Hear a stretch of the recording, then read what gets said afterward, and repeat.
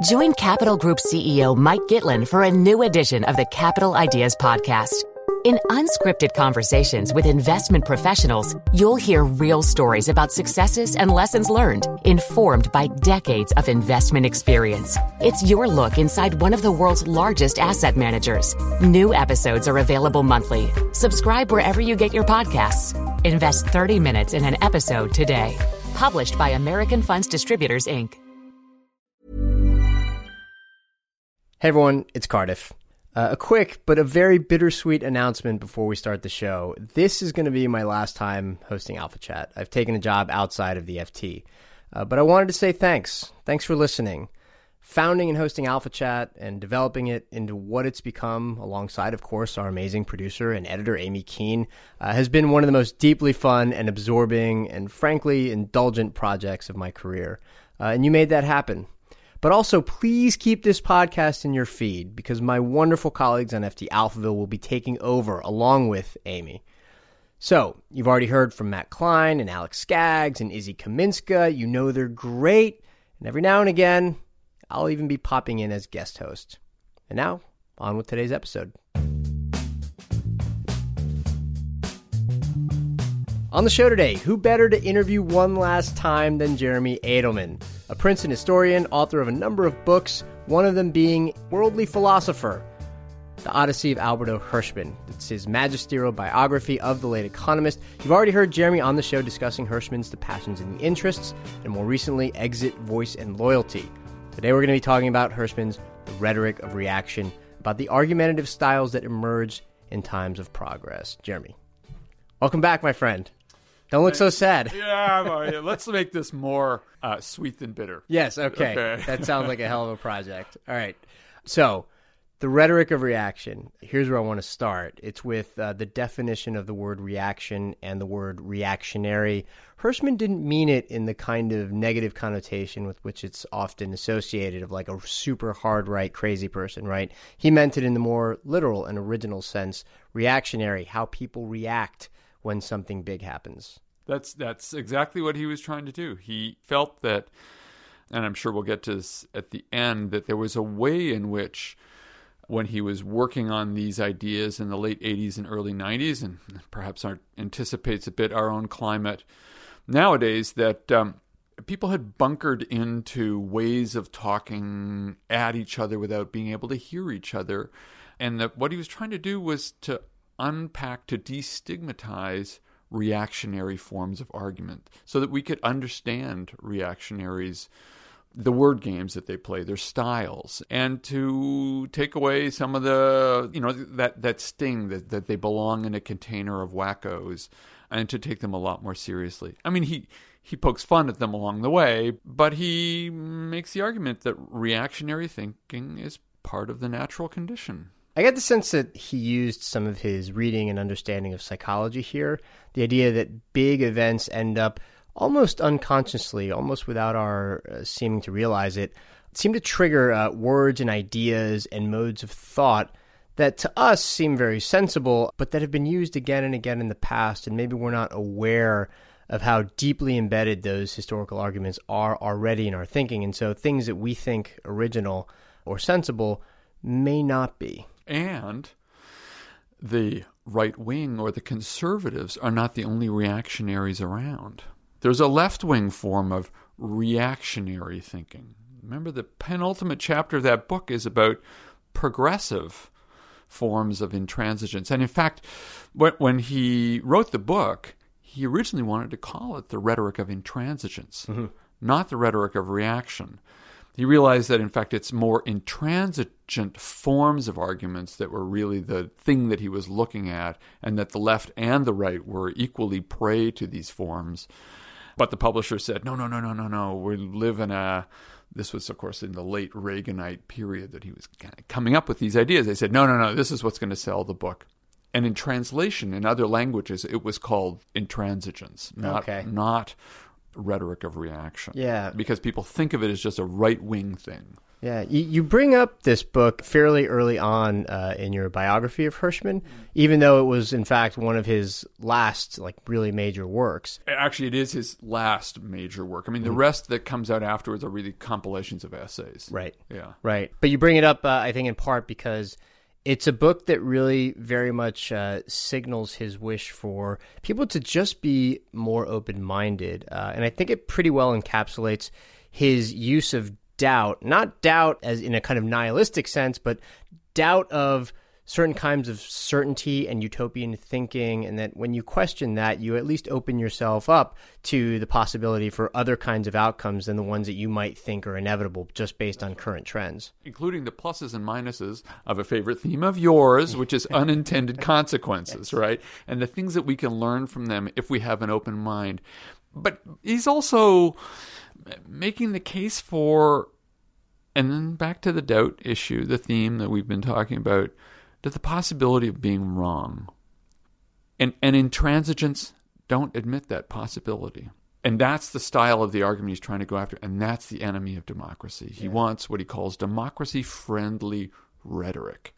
And that's where there's a little bit of a tension with his hypothesis that we should take the stigma out of reactionary thinking. But at the end, he says, reactionary thinking, especially in these standoff forms of arguments, and we're stuck in the middle of them right now in the United States and elsewhere, they can be the enemies of democracy because they eliminate tolerance and pluralism. And you look like you're going to jump in on this one. Well, no, what I was going to say is that you make a point about his stylistic approach, too, that I think is really important before we even get into sort of the substance of the book, right, which is that Hirschman never wanted to tell people how, a specific event, what it would lead to, what the outcome would be based on, earlier existing principles. Actually, what he was trying to find were better frameworks for understanding the specific event itself. I see him as sort of, in this book, trying to point out where the trapdoors are. Yeah, that's right. And that they've been there, as you said earlier, for a long time.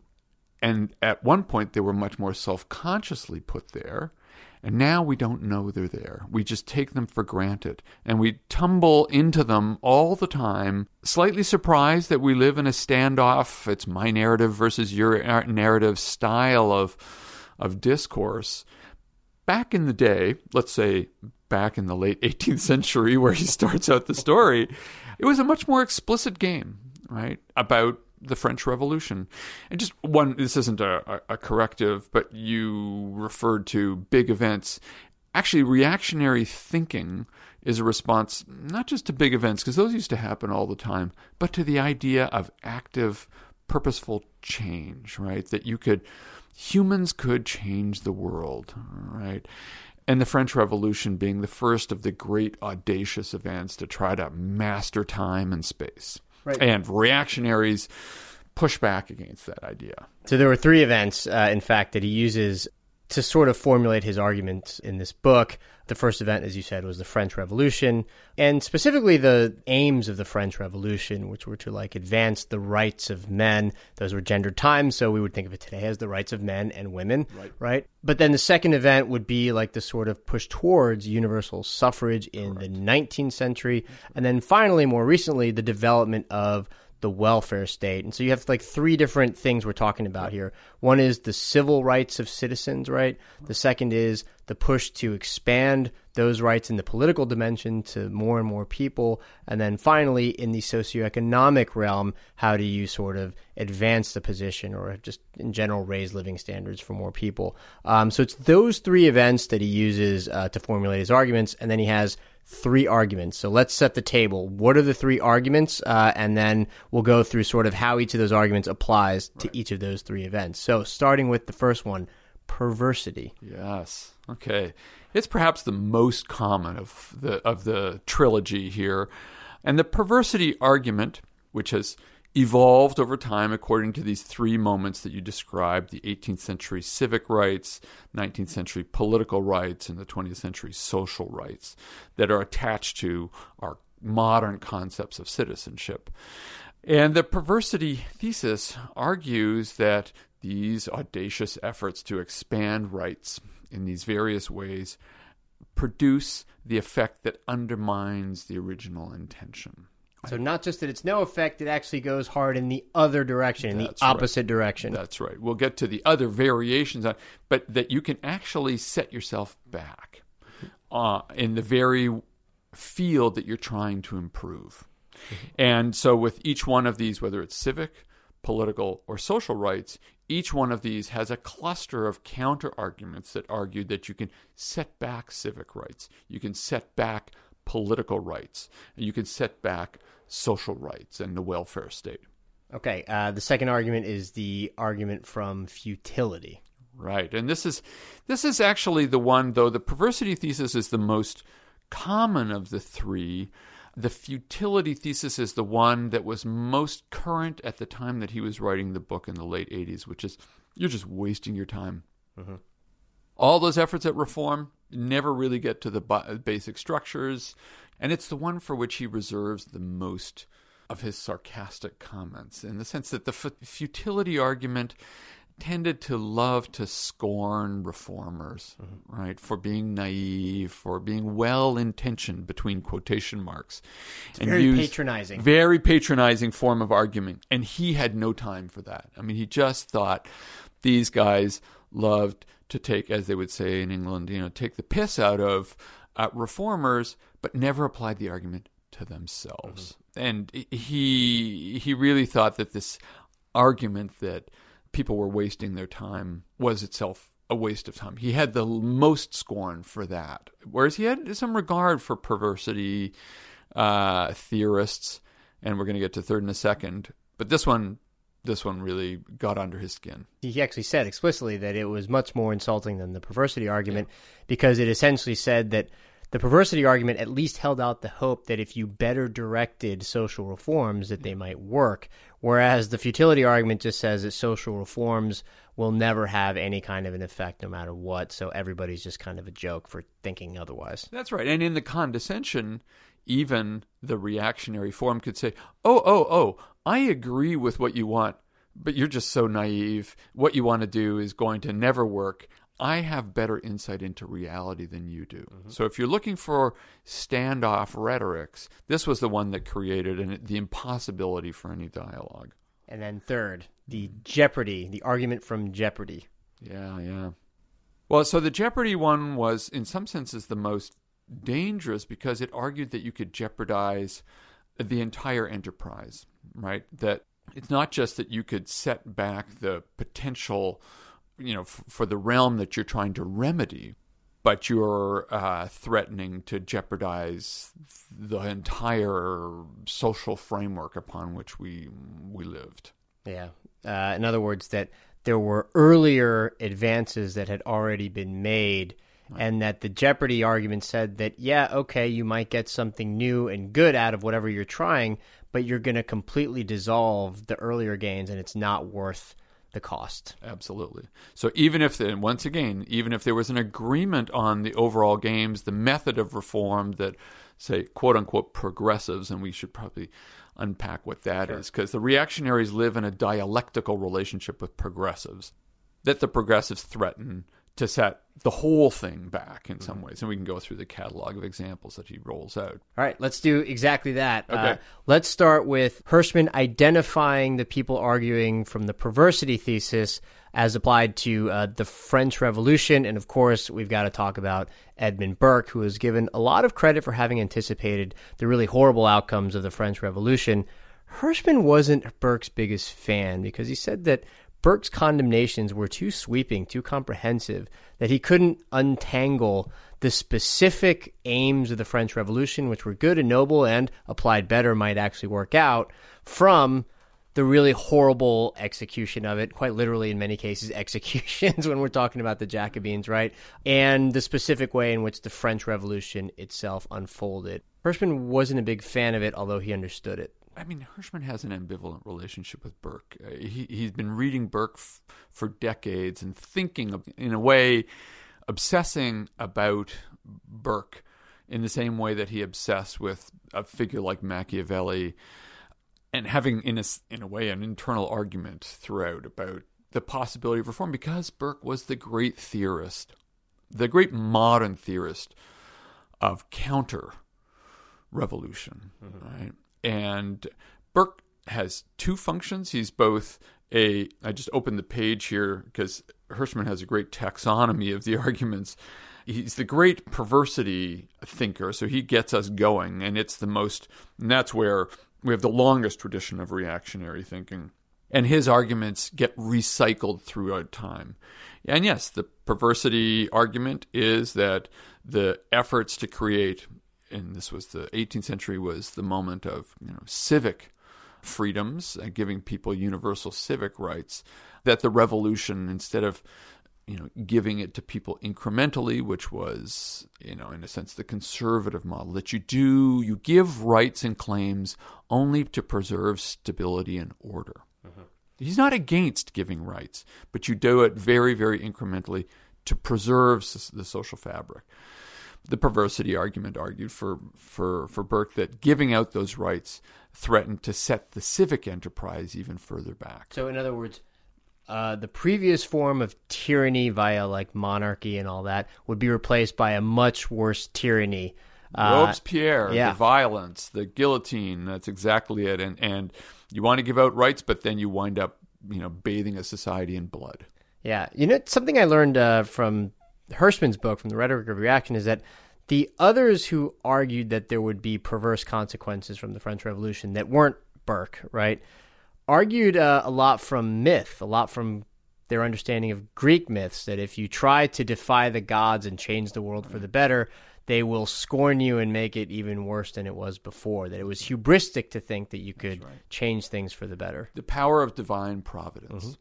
The difference for Burke, and this is why it's a modern condition, this is a feature of modern society. He's admitting that there's something different about living with markets, living with mass societies, that we need to manage the modern condition differently. And this isn't about God on earth. This is our modern new...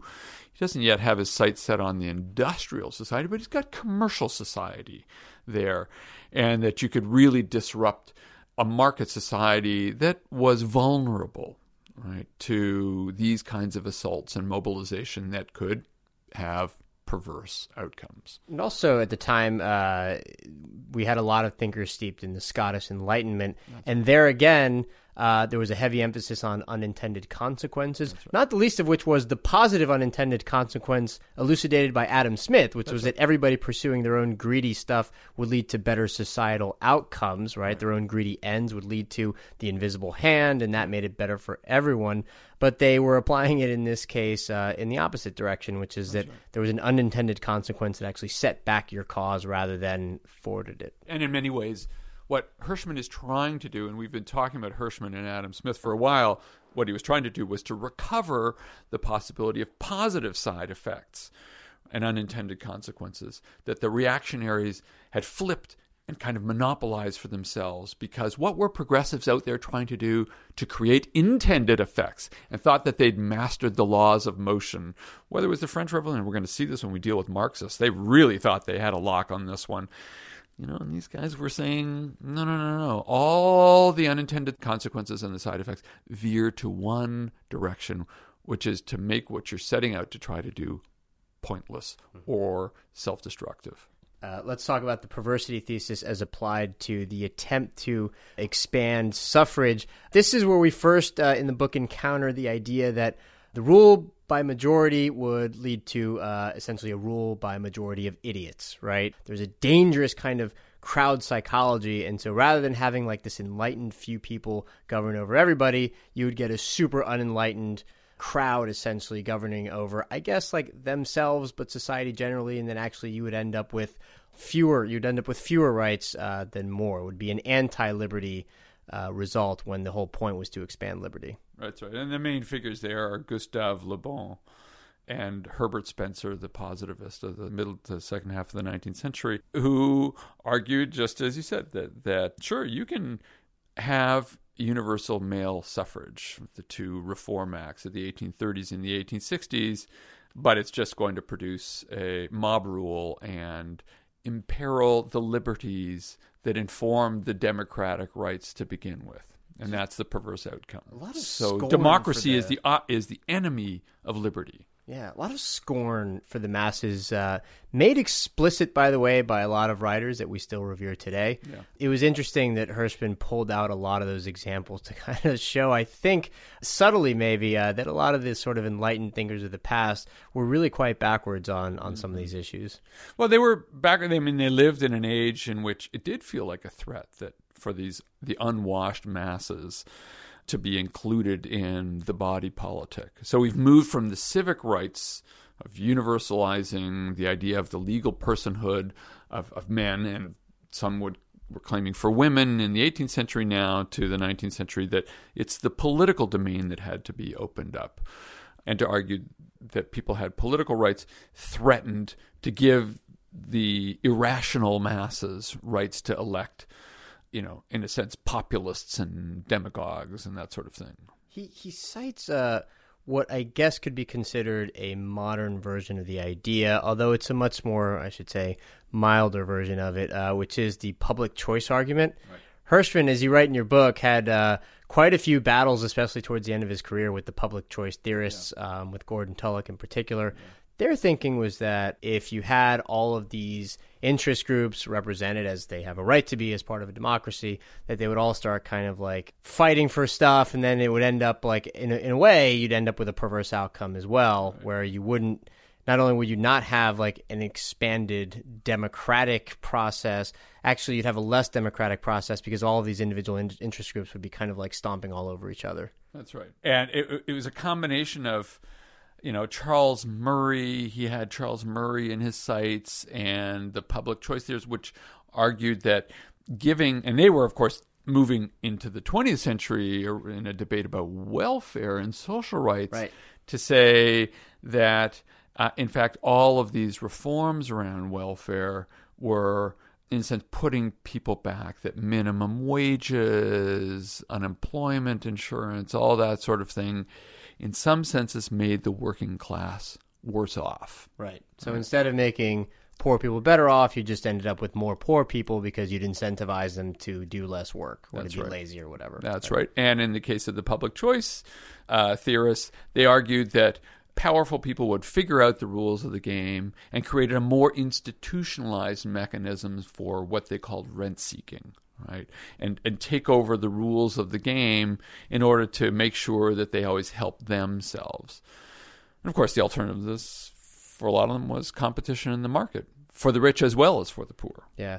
There's something interesting about the application of this to the welfare state, too, which is that Hirschman doesn't say that all of those arguments are necessarily wrong. Right. He doesn't, for instance, come out and say that, yes, a higher minimum wage is always a good idea, right? What he says is that we should at least be open to the possibility that there's something to be learned here, that we can try it out, we can experiment, right, and for those ideas that do turn out to have the perverse outcomes, well, you, of course, stop doing them. Right. But the society is capable of that, right? But you don't shut it down just based on an argument. You can try it, and right, you can see. That's right. And not use it as a reflex. His consistent argument against all of the reactionary rhetorical styles is that they over-argue. They don't admit evidence that disconfirms their hypotheses, and they exaggerate the claims that they do roll out. Often, if some of the ruling out the possibility of side effects that disconfirm them, or the possibility that they might actually be wrong. And that's the dilemma, right? So he says, yes, there are lots of times when we get perverse outcomes and bad negative unintended consequences. That's being open to the possibility of being wrong, but that has to be applied to reactionaries. Yeah. Let's turn now to the argument from futility. Yeah. Okay. Let's go back to the French Revolution. I hadn't heard this before because the Tocqueville that I've read has just been on America. Right. But in his writing on the French Revolution, apparently what he said, one of his arguments, was that nothing really changed, right? You had this bloody and awful revolution, and it looked to be an event of seismic importance, but that actually, when you look at what existed before in the ancient regime and what came afterwards, basically nothing mattered, didn't change. Now, this admittedly is a slightly idiosyncratic reading of that book, which is a brilliant book. I mean, but the underlying argument from the Ancien Regime is that for Hirschman, that the revolution was a spasm of political, gory, horrible violence that yielded no underlying transformation in the social hierarchies of France, right? So it was futile. And in a way, Tocqueville was a reformer of sorts. In fact, he was sent off to do... Democracy in America was the result of an effort to reform the penitentiary system in France, and he was sent to the United States to look at how Americans built their prisons. It's hard to imagine looking at the United States as a model for that nowadays, but once upon a time it was a model for reform. So he wasn't opposed to reform. It was the revolution. It was that kind of the intentional, audacious effort to kind of transform a society, only to leave it more or less intact, except with a far fewer people because they got wiped out by the violence. This is when we get into the next century and the expansion of suffrage. And here I think Hirschman does reserve a lot of his, I don't want to say anger because he doesn't really seem to become angry in his writing, but a lot of his scorn, a lot of his condemnation for the arguments from futility, because these arguments, and I think they came from Mosca and Pareto, right, were that suffrage is only on the surface and that it doesn't make any bit of damn difference because all you really ever have are either the ruler and the ruled or the elites and the non-elites, right? And everything else you introduced was nonsense. That's right. And you know, variations on Marx, various Marxists had similar kind of arguments that these political rights don't address underlying social and economic structures. And in fact, they themselves are, let's say, prey to elites to manipulate for their own work. And while Mosca and Pareto were thinking more about psychology and economics, perhaps the most famous of the political renditions on this is a man called Robert Michels, who's in a way the founder of German political science. He's the one who coins the term the iron law of oligarchy. The creation of mass politics creates mass elections and creates mass political parties, and these mass organizations wind up getting ruled by an oligarchy. Increasing scale lends itself to hierarchy, and there's no way around that in the futility arguments. And of course, we know that one of the stories about electoral reform in Britain was, at least in the first two instances, they did wind up, in some senses, privileging elites because they were the only ones. You increase the size of the suffrage, now election campaign costs rose. And as election campaign costs rose, middle class and lower middle class English politicians couldn't afford to play the game anymore. So there was in some senses in which elites did recover their power because they could control the rules again. Sound familiar to nowadays? That's what gets picked up in the late 19th century and the early 20th century. Can you think of anything more antithetical to Hirschman's way of thinking than something that includes the phrase the iron law? Right. He was the great theorist against iron laws. The laws of motion, right, exactly. Whether it was Marxist or reactionary, he just, all that, necessitarian way of thinking, that things had to obey certain very mechanical prescriptions. He had no time for them. For him, the definition of liberty was the right to, in a sense, a non-projected or an unprojected future, that your future was not foretold.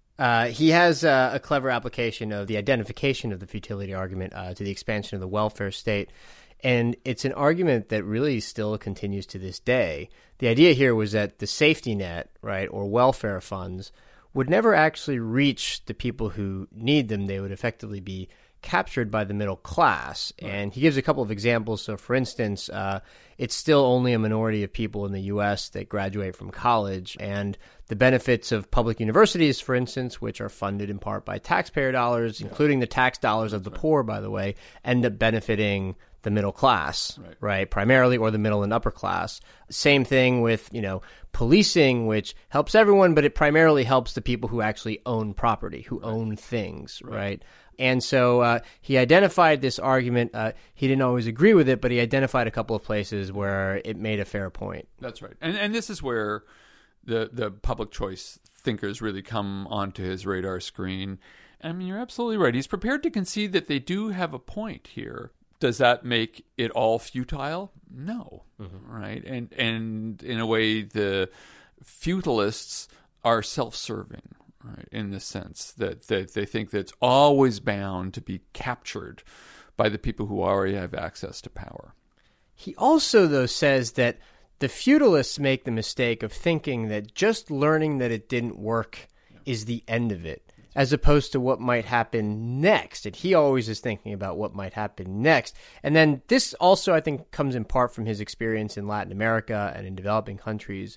So he gives this great example of where, I forget which country it was that expanded a lot of public housing, but it turned out that the public housing ended up going more to the middle class than to the lower classes. And what he said was that, yeah, that was true, okay, but that country also ended up learning a lot about what it takes to build public housing and about how to target the needs of the poor. And so it was still a learning experience.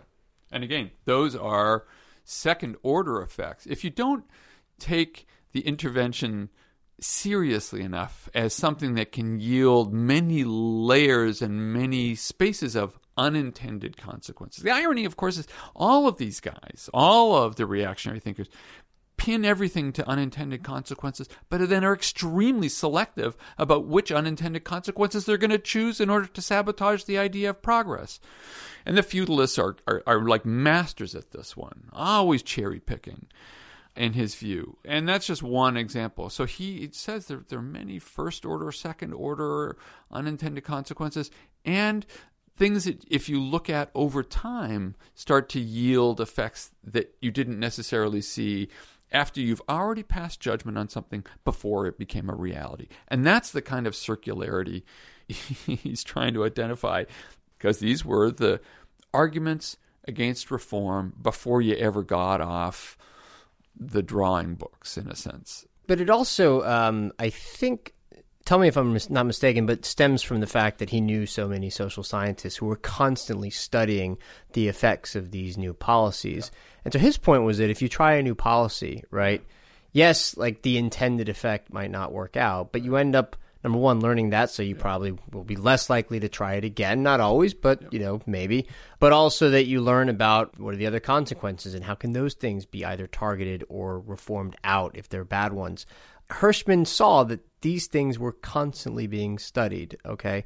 And yes, social scientists will kind of fluctuate in how much they're listened to, right, by the political classes or whatever. Yeah. But even so, that was knowledge, that was experience, and that would be valuable over time. And he's been duking this out since the 1960s, as you said, in Latin America, specifically related not so much to, to modern reform, but specifically reforms directed at economic development, right? That there were variations of these arguments that were being used to make the case against the possibility of what he called reform mongering, right? and development projects, and that you needed to look at sometimes the side effects of a development project were more important than the intended effects. And the intended effects may actually turn out to be, disappointing. And that was, we have this term and that he kind of coined, and now everybody uses it, fracassomania, the propensity to think that everything is failing. Well, that may be true if you're just looking at the immediate, the disappointment of the intended effects. But off on the margins, far more examples of how the intervention or the project or the policy yielded effects that were actually much more positive than one realized. Yeah. And in that case, he's really trying to get Latin American reformers to see that they were doing a better job than they tended to think they were.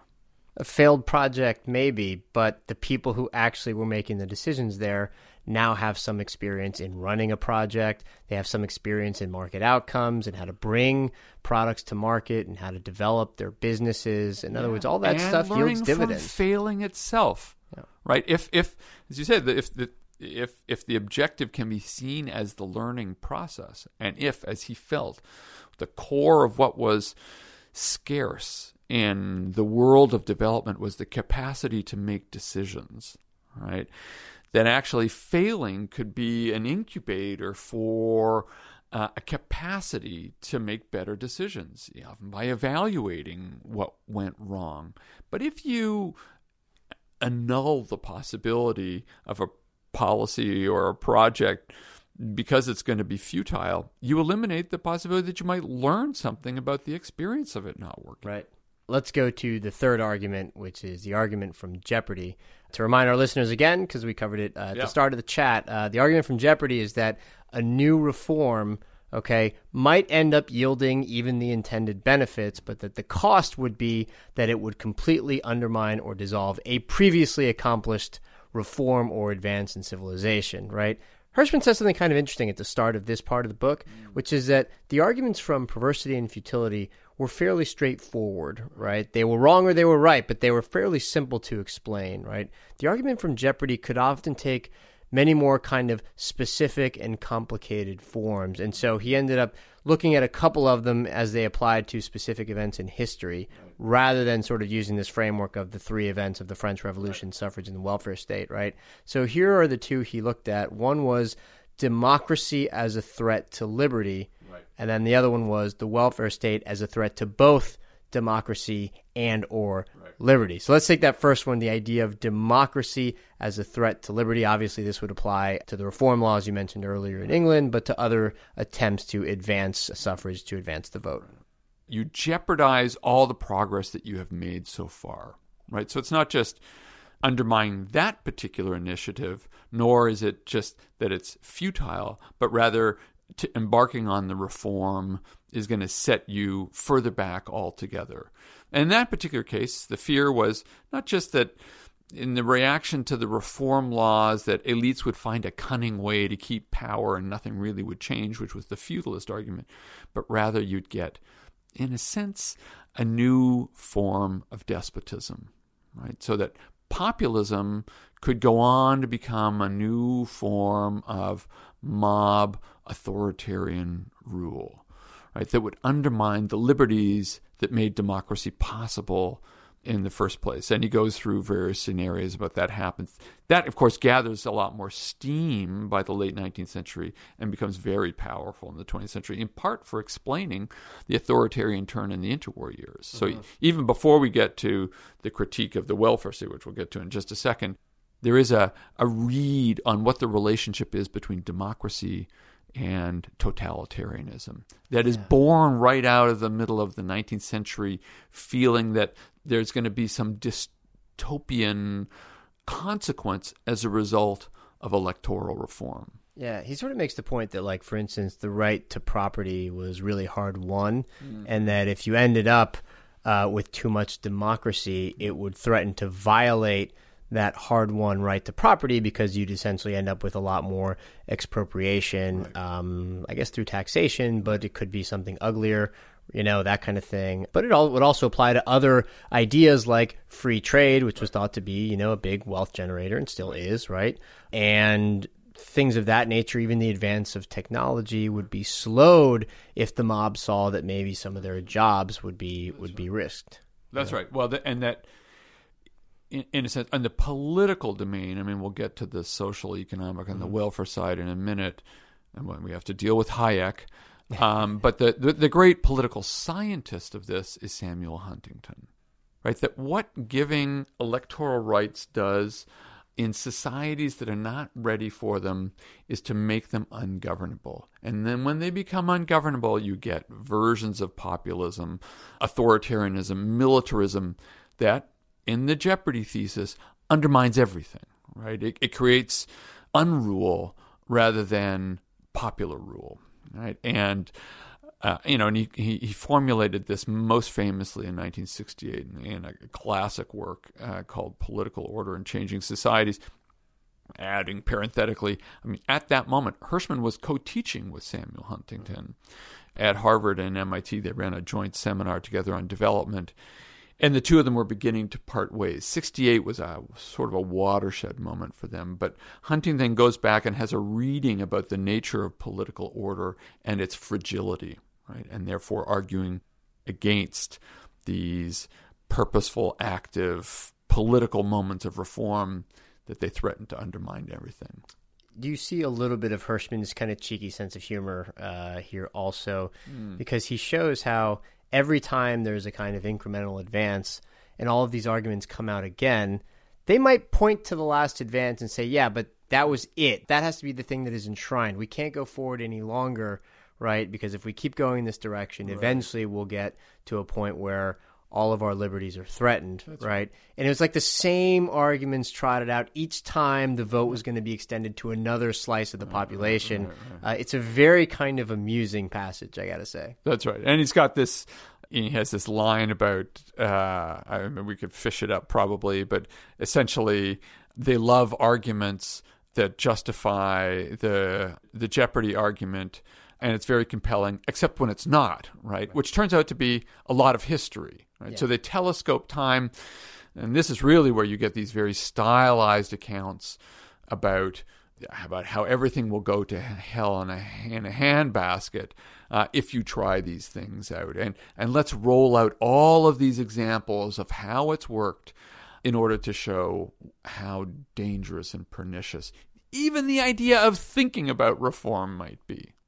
Let's talk, before we get to the welfare state bit, about the difference between the liberty of the ancients, which required and also gave you the right to actively participate in the public square, versus the liberty of the moderns, which was the right to have like your own personal space to operate and live your life without too much government interference. Hirschman sort of trotted out some of the old arguments about positive versus negative liberty.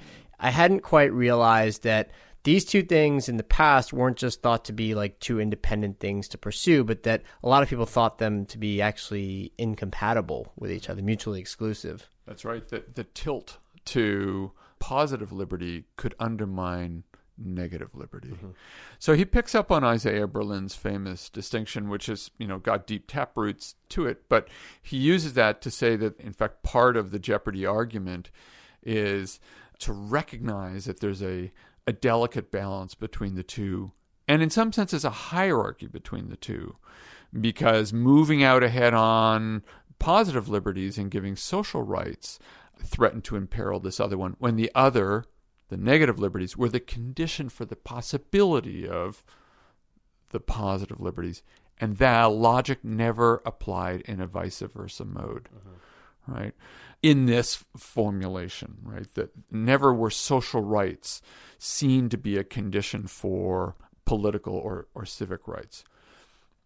But the ancients had their eye on something. The ancients, and in a sense, the early modern Republican insight, which was very important for Adam Smith, saw that things like what we would now call human capacities, health, education, and so on, turn out to have been virtues that were important for the negative liberties, right? And so maybe by going further back into these more archaic arguments, you can find justifications that undermine the jeopardy theorists. Yeah, and Hirschman, I think, referred to it as the argument from mutual support, which the jeopardy theorists often just completely ignored. That's right. And so that's where these domains can mutually support each other, and arranged the right way, or combined in the right way, can yield, in a sense, social progress without it even having to be all that audacious. Let's go now to the argument from jeopardy as it applied to the welfare state. And here we do, in fact, have to start talking about Hayek's Road to Serfdom, which Hirschman actually seemed to have some admiration for, even as he disagreed with its basic formulation. He wasn't quite as, I guess, cantankerous about the Road to Serfdom as other things. But it's interesting that he brought up Hayek and then essentially just argued that the history since Hayek wrote that just hasn't borne the argument out. I mean, that's right. Although it's worth saying, Hayek is a little bit like Burke. He's someone with whom Hirschman is always jousting. And I can't remember whether we talked about this in one of our earlier conversations, but Hirschman reads The Road to Serfdom in late 1945 in Italy when he's in the OSS. He's depressed for a whole variety of reasons. He's wandering around the streets of Rome. His best and closest friend, Eugenio Colorni, has been assassinated. His sister is, in his view, misbehaving. Europe is in ruins. The scale of the atrocities that he's really affecting the way he's thinking. He goes through this spell of depression, which is not common for him because he's an inveterate optimist. He writes to his wife, today I wandered into a bookstore. He can never disclose his location, but one assumes it's Rome because the censors would have cut it out of the letter. I wandered into a bookstore and I picked up a book. It's by an Austrian who lives in England. His name is Friedrich Hayek, and it's called The Road to Serfdom. And it touched me a great deal. And it made me realize I've served in 3 armies, right? He'd fought in the Spanish Civil War, he was in the French army, and now he was in the American military, and the army crushes the individual. So there was a way in which when he read, The Road to Serfdom as a manifesto for individualism at that time, and that was his openness to the individualist strain of some of this thinking, why he was always open to remembering that the fundamental agent, one of the fundamental agents of the modern world is the individual, and we had to think more clearly about how the individual was to fit into mass society, and that Hayek was onto something, but that he got it wrong, right? And in some senses, in that long passage in this particular book, my read is that he thinks The Road to Serfdom was in a sense the best of Hayek's works. That the later ones had less insight into the problem than that one did. It's also the book, it's worth saying, that Hayek is clearest about saying that actually some aspects of social welfare are good, right? He wasn't just a knee-jerk, quote-unquote, reactionary. And therefore, it's a book that's worth rereading and rethinking. But in the end, he comes down to viewing that welfare was going to, grease the wheels to a new form of absolutist state that was going to take liberties away from people. And that just is not what happened.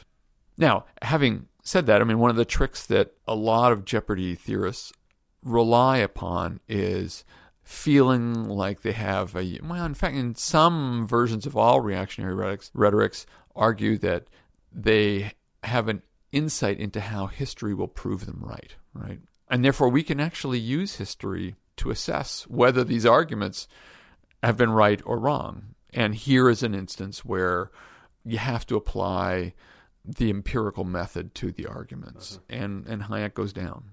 Let's now talk briefly about something you brought up earlier, which was Hirschman's almost throwaway chapter on how progressives can also use reactionary rhetoric. I thought it was very interesting. He says at the beginning of that chapter that it almost didn't make it in, right? And he didn't have the time and the space to give it the same treatment that he gave to the reactionary thinkers who react to progress. Yeah. But there were a couple of arguments that progressives also leaned a little bit too much on without giving it the proper thought. Right. One of them was that they assume that the universe always bends towards justice, that history is, in a sense, always on their side. Right. They're the masters of that particular one, and that's the Marxists in particular who command this one. And in a way, it's not just Marxists, but Marxists were the ones who had most elaborated that the change is inevitable.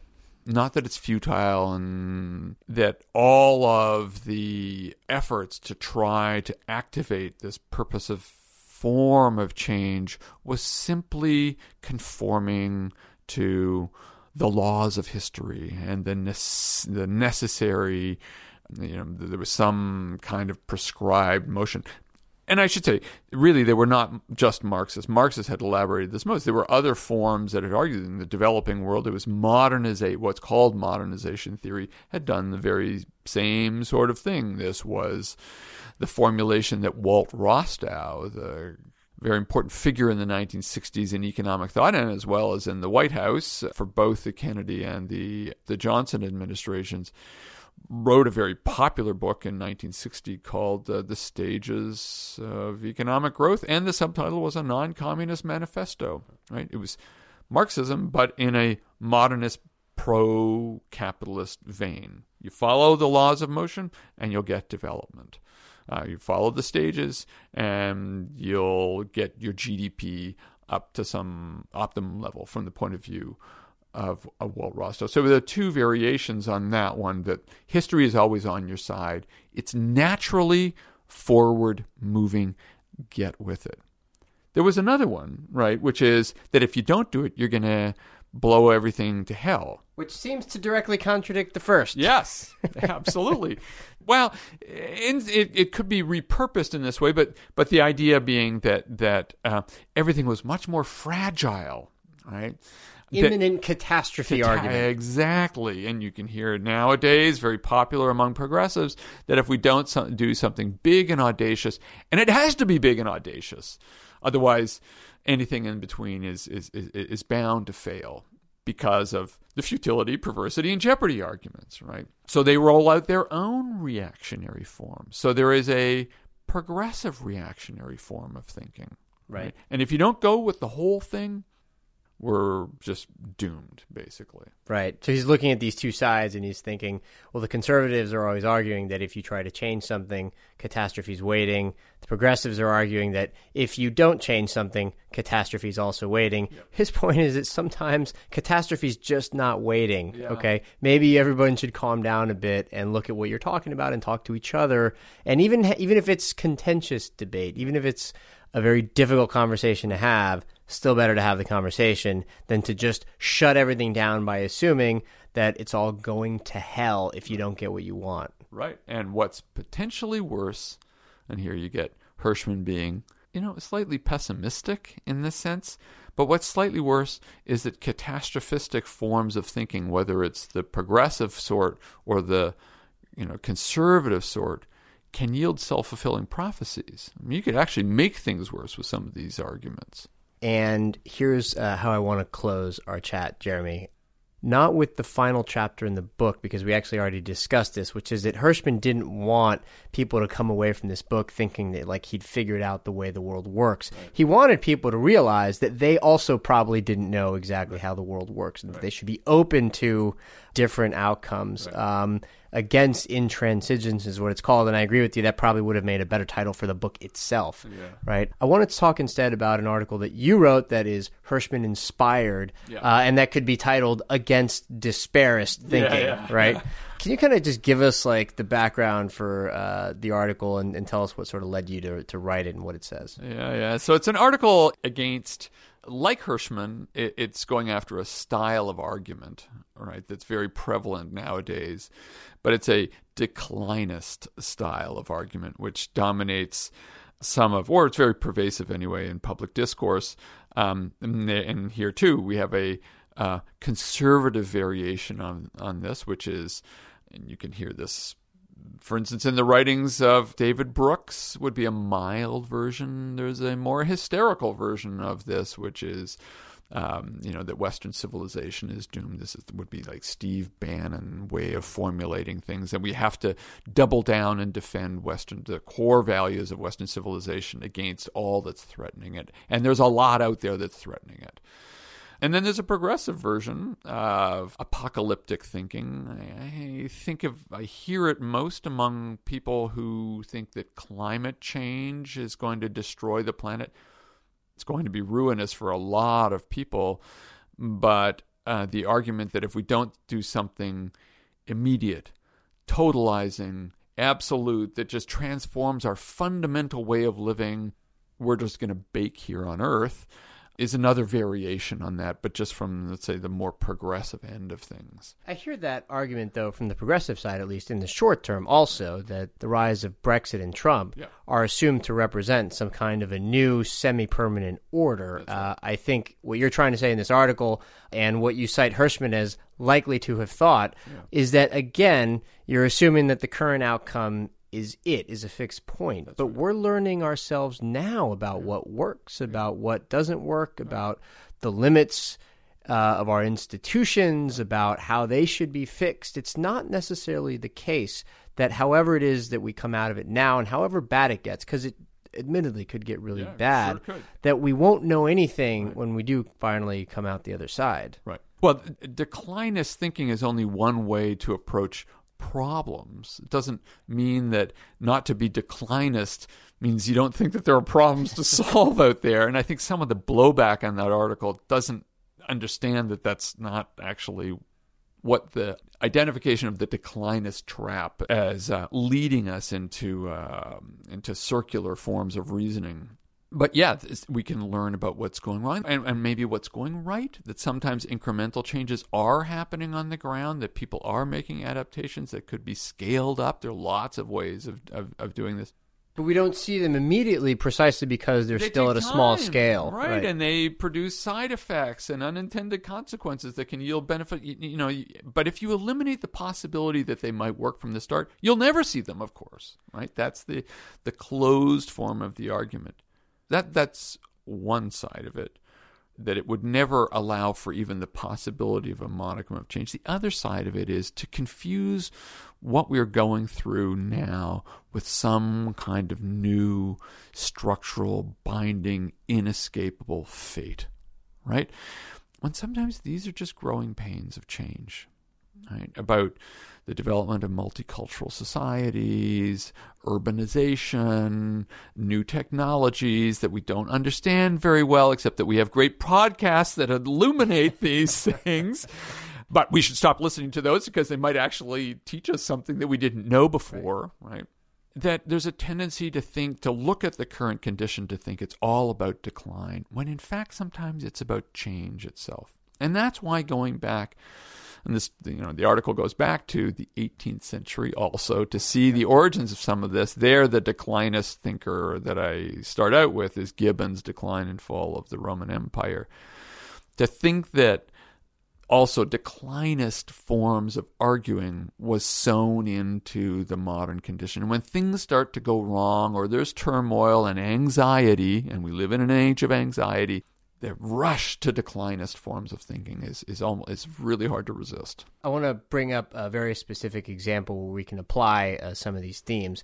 It's one that you and I discussed in a phone chat offline earlier. Our listeners, yes, might like to learn that you and I geek out on Hirschman offline sometimes, okay? And it's the example of Angela Merkel's decision to let in almost 1 million refugees in the last few years. The sort of response from conservative writers in particular, but not just conservative writers, has been a kind of hectoring bellow of despair that this is failure, exclamation mark. But not just failure, that this is what led to the backlash against immigration in general. That's like the perversity argument almost, that it was partly responsible for the populist wave. And I asked you what you thought Hirschman might have thought of it, and you had something really interesting to say about this. Can you kind of take us through that? Oh, my God. You mean I have to remember what we said? No, I'll tell you. I'll get you started. If it happened before yesterday, I've already forgotten. It did. I'll get you started. You said that Hirschman would have considered it audacious, bold, maybe even a little bit impetuous, but that also it would have provided an incredibly valuable opportunity to learn. Right. So there are a couple of things. Now I'm kind of... It's coming back. It's coming back out of the fog. So two things. One, he would have applauded the style. And it goes back to our ongoing conversation about doubt. Sometimes you don't have to know everything before doing something risky, right? In fact, that's the definition of taking a risk. So he would have liked that style of, I don't know everything here, but there is a problem out there that we've got to solve. Let's try it on a big way, gulp, take some risks, go at it, and actually then learn from what we do. Otherwise, if we don't take the risks, we're minimizing the capacity to learn. It goes back to something we've been talking about earlier. That's one side of it. The other is the appeal to, in a sense, a fusion of ethical reasoning, because he believed that there was a morality to the social sciences, to our condition, with enlightened self-interest. Because her pitch to bring in 1 million refugees was premised on the proposition that the German economy and German society could really do with a hit of young people with talents and eagerness to improve their lives, and that there was a demographic problem that had to be resolved. So Germans had a self-interest in being empathetic and charitable. So those would have been 2 points that he would have said, I like that style. I guess the other thing might have been that you raised the issue of like multiculturalism earlier, right? Hirschman saw that this might become an increasingly prominent part of Western society. In other words, that until 1989, things like class warfare, arguments over divisible things like, how you allocate taxes and the great sort of socialism versus capitalism debate, those things tended to dominate, right? And that with those wars, not completely won, right, but effectively won for a while, right? That the remaining arguments might become a little bit more intense, but that also the experience would be totally new, right? So that the mixture of issues of identity and economics would be more and more complicated. Now, Hirschman, sadly, isn't around to sort of help us map and experience this new dimension, but he saw that it would become more complicated. What he never said, including in the essay where he brought this up, was that we wouldn't be able to map it, that we wouldn't be able to deal with it, right? It was a very kind of a soothing almost approach, that you didn't have to either become super triumphalist about the conflicts that you've won, right? And you should be careful with that because things can get worse, but also that you didn't have to fall into the kind of declinist thinking that you cite in your piece and despair. And I got to say, as somebody who just has started reading Hirschman, the original, for the first time in the last year or so after I read your biography, right? I have found it to be a very soothing antidote to the times. I have found it to be something that gives me a little bit more peace. I don't want to say hope, because there's no sense of false hope in Hirschman, right? But a very kind of cautious optimism that I don't have to engage in the bitter back and forth that seems to be so prominent now, that it's okay to step back, and that psychologically it's probably healthier to just look at what things are happening and realize that a lot of these debates have happened before, and that even the new debates can be dealt with, because the debates of the past were at one point also the new debates of that era. Right. Actually, it's consoling that you had that read on the work, because, in fact, that's very much what he was trying to do. As my students say, chill. Get a perspective on these things, and their perspective doesn't always have to be a pessimistic one. I mean, that's something that historians very often relish. That they are very prone to decline as forms of things, but sometimes a wider perspective on things can yield some upbeat stories. Of course, many of Hirschman's critics, and many of them had a point, that an overemphasis on the up often meant he discounted the downs. I mean, he was always, in this sense, he was a modernist, in the sense that he wanted to push things forward and believed that telling the upbeat story leaned towards trying to make it into a self-fulfilling prophecy. Mm-hmm. So what he was trying to say about reactionaries, he sometimes collapsed into himself, right, of only seeing the good versions of stories. And that included, how easy it was going to be to create multicultural societies. Yeah. The backlash, I think he would be dismayed by it. And I think, this is something he had a bit of a blind spot to. And it goes back to what we were talking about earlier. I mean, he's seen this from the 30s, and there was a weakness in his thinking on that one, on community life, right?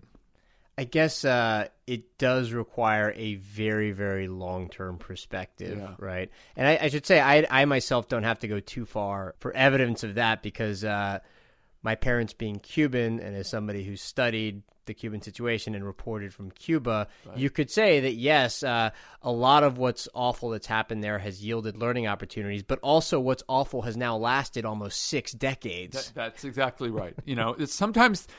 there was a tendency for him to think, he was an economist, that if given time and given the mobility of resources and of our imagination, we will find equilibrium. But sometimes the needle gets stuck. I mean, he had this could get stuck on the left, it could get stuck on the right, and these forms of intransigence could dig in, and Fidel was, if nothing, a master intransigent reasoner, right?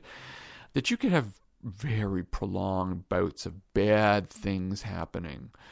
And he didn't have a good theory for how that could happen. taken away all of my soothing, cautious optimism now. But remember that if one is ever tempted, this is what he would say, if one is ever tempted to bask in the one side, remember the other side is always there, right? So if you're going to get declinist, and Cuba is, there are epithets we could use to describe it, that many of the super pessimists would argue that the island that we loved is lost and gone. There's always another side to it, right? So nothing ever lives outside a tension with its opposite. Reactionaries with progressives, in a sense, cosmopolitans with nativists or communitarians. They're always in an internal dialogue and tension, and we don't necessarily know how things are going to come out in any given time.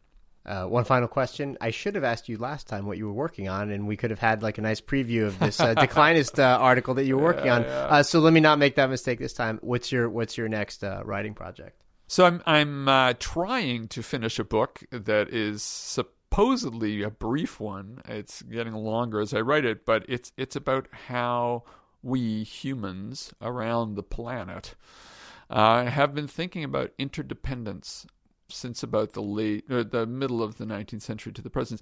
Interdependence with strangers. So how free trade, communications stitch together an independent world order, and we've been having a debate ever since Mill and Marx really saw this happening about whether this was a good or a bad thing, and our basic ambivalence about it. There have been positive arguments for interdependence, but also very strong arguments against it. And right now we're going through a mood that is, let's say, swinging towards the negative variation on interdependence. And I just think we need to understand ourselves in a global way much better. Okay, we'll look forward to that. Jeremy, this trilogy on Albert O. Hirschman has been a genuine delight, man, a real pleasure. Thanks so much. Cardiff, good luck, and I'm looking forward to hearing more from you on a different frequency. Thank you.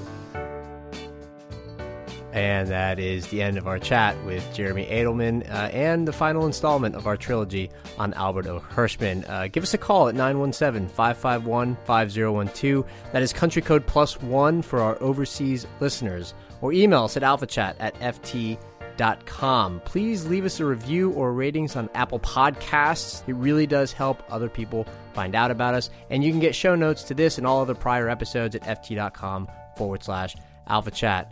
Finally, Amy Keene, the amazing producer and editor of this show, has been so instrumental in the development of this podcast. She never gets enough credit. All of these weird exaggerations that you think I'm using at the end of these podcasts, they're not exaggerations at all. She deserves all the credit in the world for it. Thanks for everything, Amy. And one last time from me, thanks to you, our listeners, for listening to Alpha Chat.